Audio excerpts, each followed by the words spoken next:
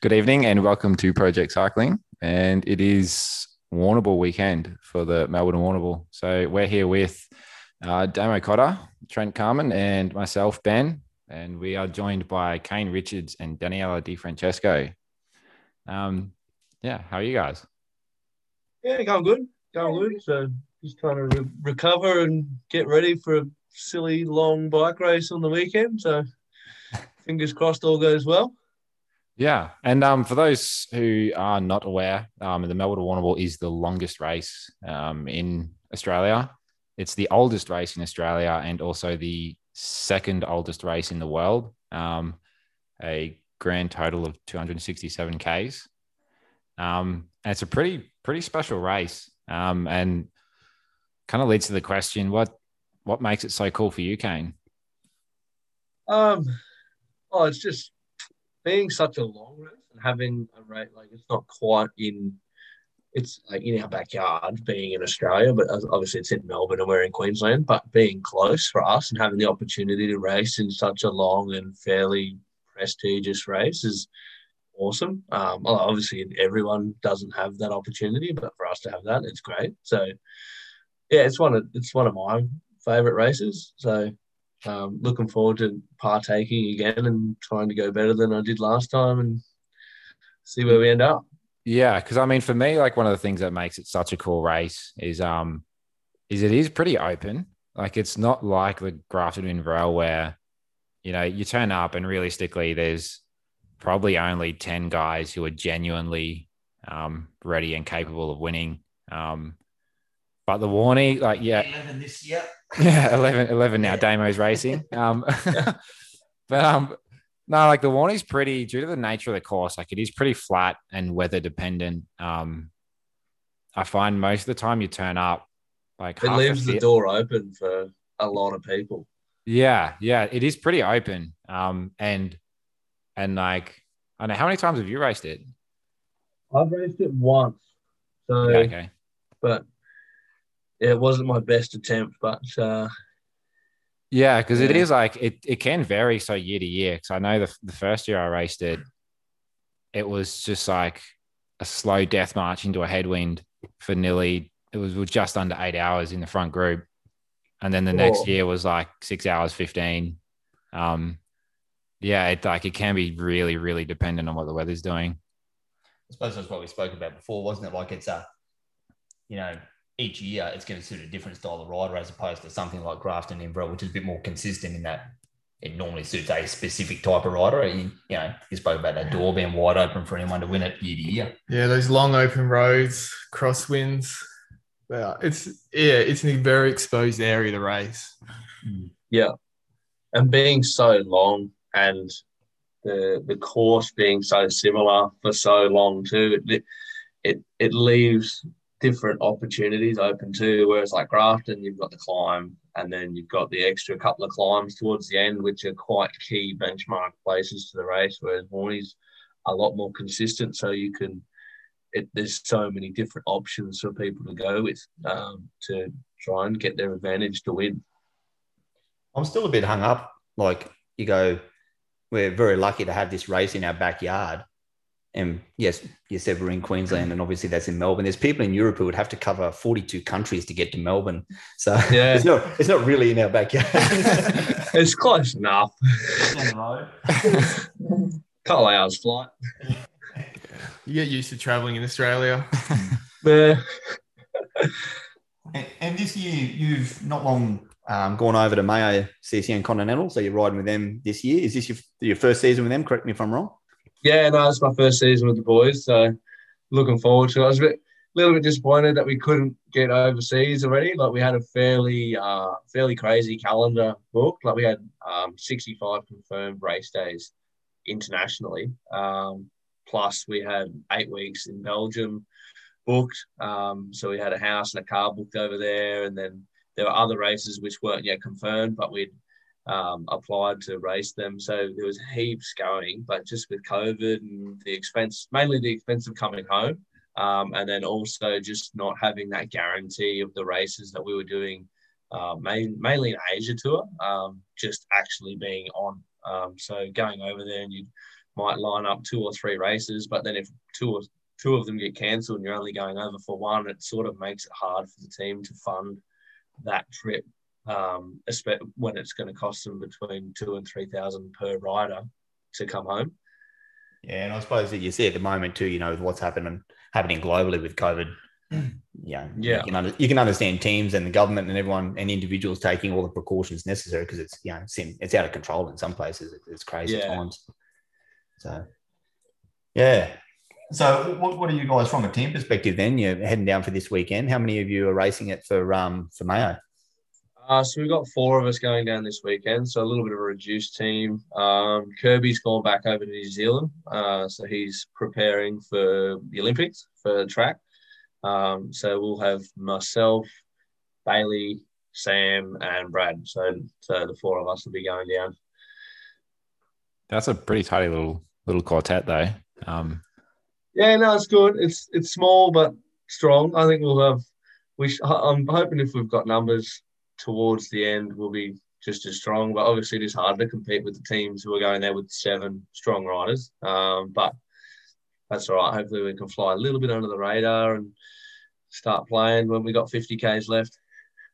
Yeah, well, I just thought that kind of leads into the main point that I think a lot of people who haven't raced the Warnie, especially in the like NRS category, it's a pretty unusual race in the sense that there's basically 2 tactics or approaches to the race, and that's you spend the first half trying to get in the winning move or the winning split, which is normally a good between 8 and 20 guys. And then from that point on, that generally just blows out, and then it becomes a race amongst those guys for the finish, which so kind of what you said is pretty key. Like getting good guys into that move is because it's hard to do because everyone knows that the breaks key. So it is essentially between 3 and 4 hours of trying to get into the break before you can settle in. And that just tires you, that long taxing 3 hours of trying to get into a break. It's easy to get carried away, not eat, not drink. And then you get towards the back end of the race, find yourself running out of gas. And that's the other thing too. It can be just a race of attrition and nutrition as opposed to actual fitness too. Because if you forget to eat, once you go over that sort of breaking point, it's pretty hard to come back from it. So if you get carried away and aren't eating and aren't staying hydrated and you end up cramping or having issues, you're pushing it uphill to get back. So, and with your race nutrition, what and this is a question for Danielle, for those who don't know, is also a dietitian. So, and Kane follows what she says to the T. She's sorting him out. So what's your thoughts? Are you about eating real foods, or are you just on the gels all day, or do you have any tips? Whatever works for you. Something that's got fast acting carbohydrates. I personally like the Cliff Shot Blocks, something to chew on. But Kane likes the SIS gels. Everyone's different as long as you're getting those carbs in. As Kane said, staying on top of it, 30 to 60 grams every hour, as well as your electrolytes. But yeah, it's all individual, whatever works for you. And what would you kind of recommend in the morning before the race? And even for anybody listening, if they've got a big event coming up, if it's a 3 Peaks ride or a Grand Fondo that they're kind of tackling, what would you recommend to fuel before a big event? The morning of, again, it's individual, whatever works for you, whatever sits well in your stomach. And it depends what time you're racing as well, how long you've got before the race to eat. If it's quite early, then you want something that's just going to sit well in your tummy, just toast with some honey on it or something like that. If you got a few hours, then get a solid meal in, some porridge, just really high carb foods like porridge. Kane likes Weet Bix. Judging for that. Yeah. I like toast with banana and honey on it. So just really carb-rich foods. Just asking for a friend, but is a healthy snack for dinner a tub of Greek yogurt, an ice cream sandwich, and a bag of pretzels. Did I haven't eaten the pretzels yet, but I've got them just over there out of view. Well, I mean, ice cream's a staple. You can't really go wrong with that. That's right. It's got all the food categories, mate. It's on the pyramid. Yeah. Well, I must admit. You're asking me or Danny? I think yes.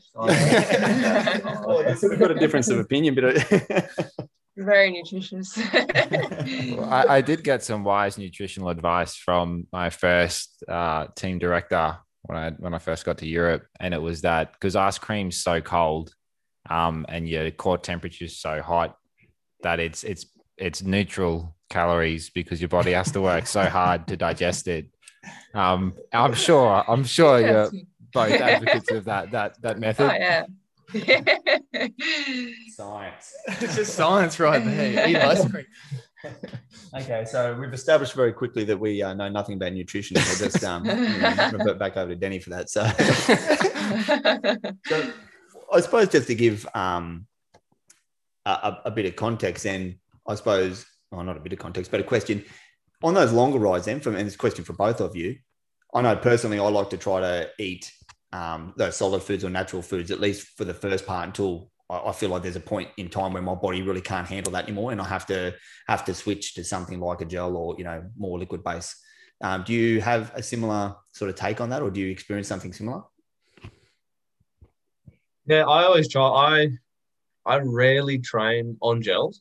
I'll normally only make a conscious effort sort of getting close to a race just to make sure my body's used to having them, because the last thing you want is to go and start smashing gels down while you're racing and then get sick because you can't take that form of carb. So I'll normally only eat things like sandwiches, bananas, muesli bars, maybe shop blocks, things like that when I'm training. And then when I'm racing, then I'll always start trying to eat solids. And I find as soon as I go from solids to liquids or gels, I can't go back. So I'll, for as long as I can, eat solid food, whether it's bananas, sandwich, the shop block's a good one, even snakes. I'll eat the volley snakes.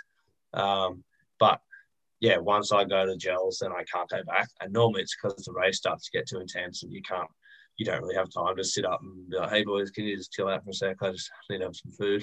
So the gels go down a lot faster. And I like the SAS ones because you don't have to have them with water either. They're a lot easier. They're pretty easy to smash down, those SIS, those isotonic sort of ones. Yeah, that is the issue I find with some of the gels. You have to drink a litre of water after you have a gel, which doesn't help when you're in the middle of a race trying to save your water. Running low. You can't feed anymore. You get a gel and then you're all sticky and. What about yourself, Danny? Do you have a similar sort of feeding regime in those longer races, or what's? Yeah. I don't train with gels or shot blocks. As Kane said, like I use muesli bars, bananas. This morning I had an LCM bar, just whatever's in one of Kane's actually. Whatever's in the drawer. He doesn't look impressed now. He knows where that's going. Just whatever's in the drawer that's really high carb. Lollies, as Kane said, just make up my own little lolly bags because it's an instant hit of carbs. But yeah, in races, I just stick to as Kane said, like you don't have time to be unpeeling wrappers and bananas and things like that. So And do you aim for, once again, a question for both of you, do you aim for a certain sort of carbohydrate intake, per hour? Like you hear terms like 60 to 90 grams per hour. Is that something you guys work on as well? Yeah, 30 to 60, and then anything long, like in the race that you're about to do, up towards the 90 grams per hour. So that's going to be a couple of gels at least, probably 3 gels an hour. Yeah, cool. I've just discovered I don't eat enough. So it is hard to eat enough a lot of the time. I always forget how much. I normally have to sit down at the start of a race and work out what I'm eating and then add it up in my head of what I've. So normally it's like if I'm having shot blocks, I'll have to have half a pack of the shot blocks either every 30 minutes with a gel and then obviously some electrolyte as well, or sort of do the math on what food I've planned on having that race. But yeah, sometimes when you set it all out and you've got all the food there before you start, you're like, oh, this is Got a lot of food. I'm going to try and eat. I remember like before last year's Warnie, I think I weighed it out and I had like almost 2 kilos worth of food. That's 10% of your body weight. Yeah. on the table. I sit, doing the same thing. So sitting looking at that thinking, there's no way I'm going to get through that. Surely not. Yeah.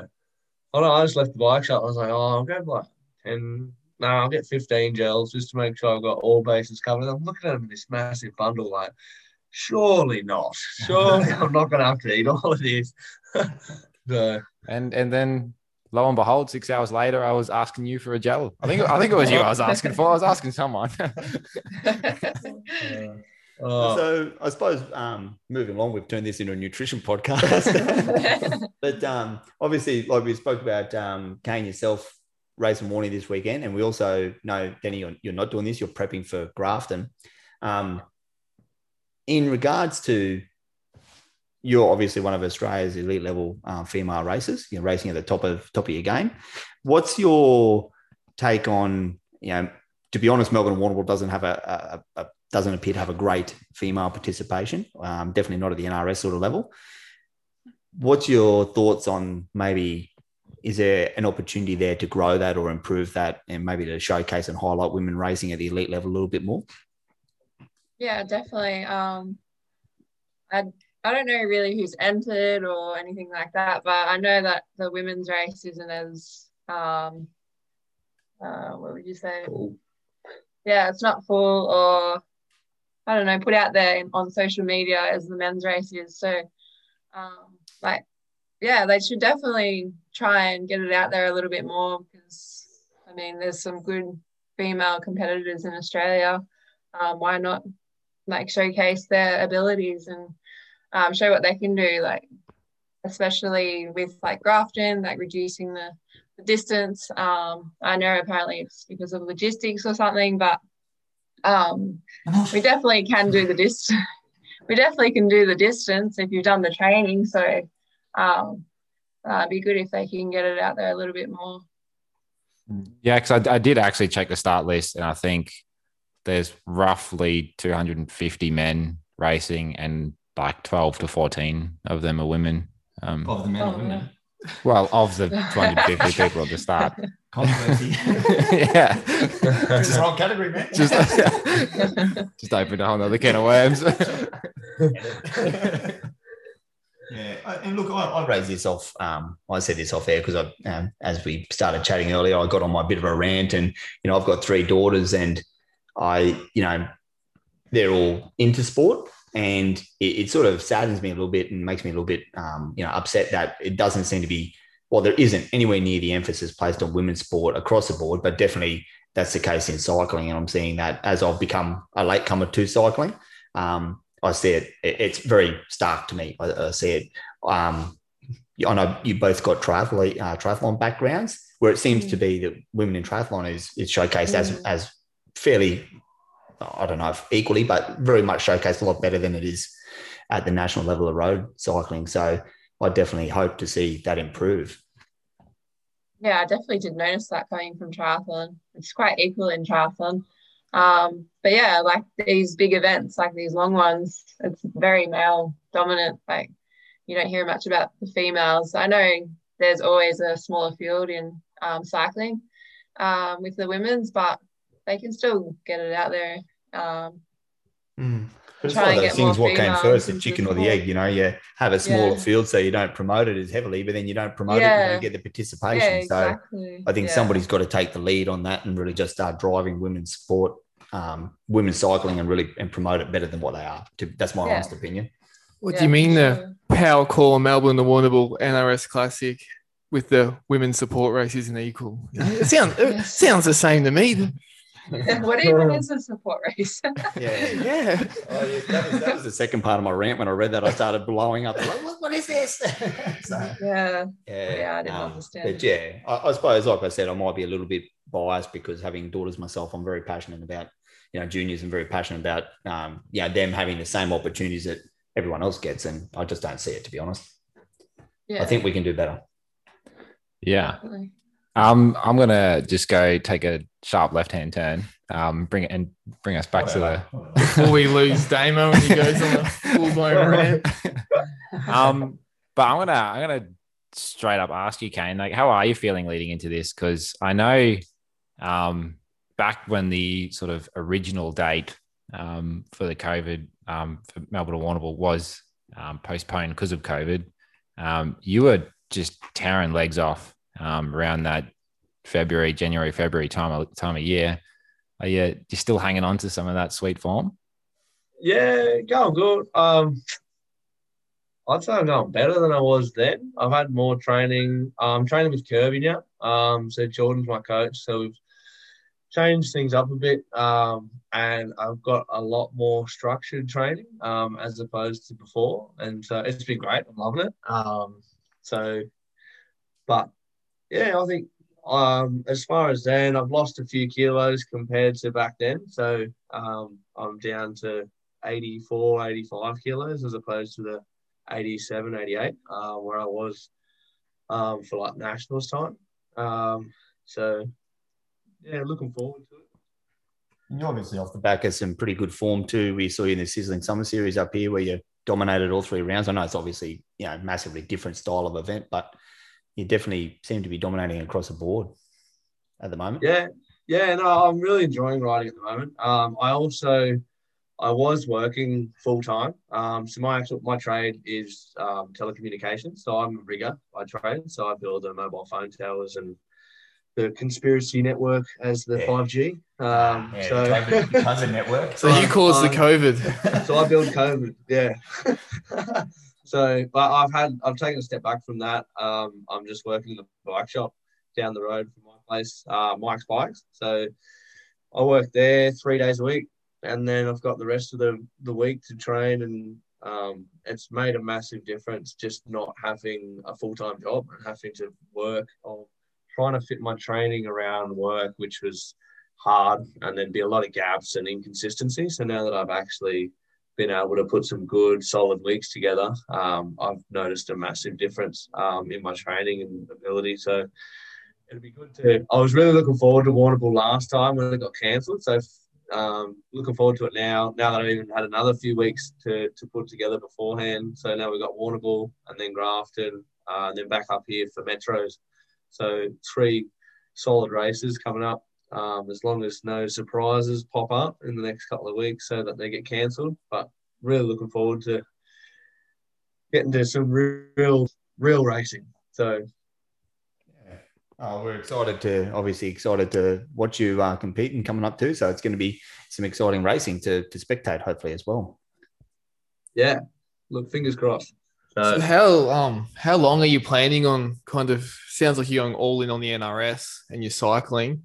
Do you have you just going for a few months, 12 months? Do you have a time frame, or are you just going to see how it goes, race by race? I'm hoping to get back overseas. So where the latest update was September, we might be heading to Tour of Taiwan, but that's just loose, sort of organised at the moment. And then we're also planning 2022 season. So hopefully restrictions ease a little bit then. So, but for now, the only real calendar that we've got that's relatively concrete to do is the Australian domestic and NRS series. So that's what we're sort of just riding, just to sort of tick along and keep going until we can get back to racing UCI and get those bigger opportunities to perform and hopefully impress someone. Yeah, it does make it harder when you've kind of got to juggle between, do you work full-time? Do you work part-time? How much do you invest? So it would be good if you can. I mean, Australia is just, there's not much money here for cycling. So you do really need to get overseas. But what about you, Danielle? Like, you've got Grafton coming up. What are your plans moving forward? Yeah, just the Queensland series, Metros. Apart from that, I don't really have much plans ahead of that. Just playing it by ear. You're really looking forward to doing, because the specialised women's team, they've got invites to Cadell's. So they do, usually their summer racing is fairly stacked. So they'll do Cadell's, Tour Down Under, There's one other one, a national. So it's usually the 4 at the start of the year, and they get invites to that. So get to race the World Tour girls. So you're looking forward to doing that. But then obviously they got cancelled. So the Tour Down Under turned into just an NRS race. So hopefully they're on next year and you'll get to have a go at them. Yeah. So, Danielle, we just spoke to Kane briefly about, he said he's obviously stepping back from working as much and, semi-unemployed, let's be honest, if you're working at a bike shop.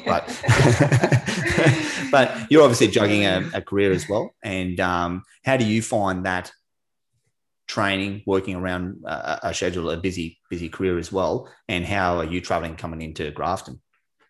Yeah, well, I'm self-employed. I work in a private practice within Pogo Physio. So my hours are quite flexible. I get to choose them. So, I just work around my races and my training. So I've got plenty of time to fit in on my training. And leaning into Grafton. Yeah, I've been getting in a fair bit of training, trying to hold Kane's wheel. But yeah, no, work definitely doesn't get in the way of my training, which is really good. Oh, it's good to be able to have some sort of flexibility to work around, obviously pursuing a passion and also being able to maintain a career. That's you're lucky. Yeah, definitely, especially coming straight out of uni and doing what I always wanted to do, working in private practice. So I was pretty lucky. Yeah, that's awesome. And I was just back on the topic of the race. It is worth noting for those at home that as far as I'm aware, there is still going to be the live stream of it's on SBS Cycling Central's Facebook page. And it's around the last hour and a half to 2 hours, they said, which I'd start checking out the Facebook around midday. That should sort of probably jump on and get it beforehand and like the page, and I'm sure you normally get a notification when it's going to be broadcast. So and just on the topic of the race as well, for those who are watching, it is a pretty interesting sprint to tune in and watch. It doesn't matter whether there's 3 or 4 guys cruising in together or a good proper bunch coming in. That sprint up Raglan Parade's pretty brutal. Cameras don't do it justice, but it's a good uphill too, isn't it? Yeah, it's like a good 500-600 meter uphill sprint. And it is, I don't know, there's the laws of physics sort of get broken when you turn into that finish straight, because it looks like it's about 400 meters long, but it's almost a kilometer from the last turn. So it's insane the amount of people who turn into the finish and think, hell yeah, I've got this, I'm going to belt them all, and start their sprint, and then realize they've started 600 to go. And gone too early. Yeah. Yeah. And nothing like sprinting on 270k legs. Yeah. Battling crosswinds. Yeah. Just to blow up by going 400 meters too early. No, but in all seriousness, almost everyone who has won it in the interviews afterwards say that they were in the same position, 3, 4, 5 years earlier, and went too early, botched it, and had to come back a second time to get it right. And it kind of plays into that notion that it is, I genuinely believe it's the hardest race to win in Australia. Well, there you go, Kane. There's a little tip for you. Keep that in your sleeve, mate. If you find yourself at the end, don't go early. Think of the Project Cycling podcast and, hold off. Don't go early. Or go super early. Yeah, it's a fine line. Don't go super early, but not too late. Just early enough. Don't listen to him, Kane. I believe in you. 100K's out. Put your head down. Just sprint for 100K's. That'll be good. Also, obviously, thanks very much for coming on today. We really appreciate both of your time. It's been fantastic, and we'd love to have you on again sometime in the future. And good luck, Kane, for this weekend. Thank you. We're going to be all tuning in back home and watching, and hopefully our listeners also tune in and watch you, and hopefully you have a fantastic result. That'd be great to see. Yeah, looking forward to it. Thanks heaps for having us. It's been great. And obviously it's only 10 days away according to my Training Peaks calendar, Danielle, and then Grafton to Inverell. So yeah, Once again, I don't know if that's going to be broadcast. Actually, we'll have to look into that. But I think we plan on coming down. Well, I'm coming down. Ben's coming down. I don't know about Trent. I think he's sooking it and has to work or some rubbish. But yeah, we're going to come down and a couple of us are racing, but also we might see you there, and hopefully we can see you on the podium or something, and maybe get a post-race interview with you. Have a post-race interview, yeah. I think that sounds pretty good. I like that. Yeah. No. All right. Well, thanks again, and hopefully catch up with you very shortly. Cheers. Thanks, guys. See you. Thank you. See you. Thanks.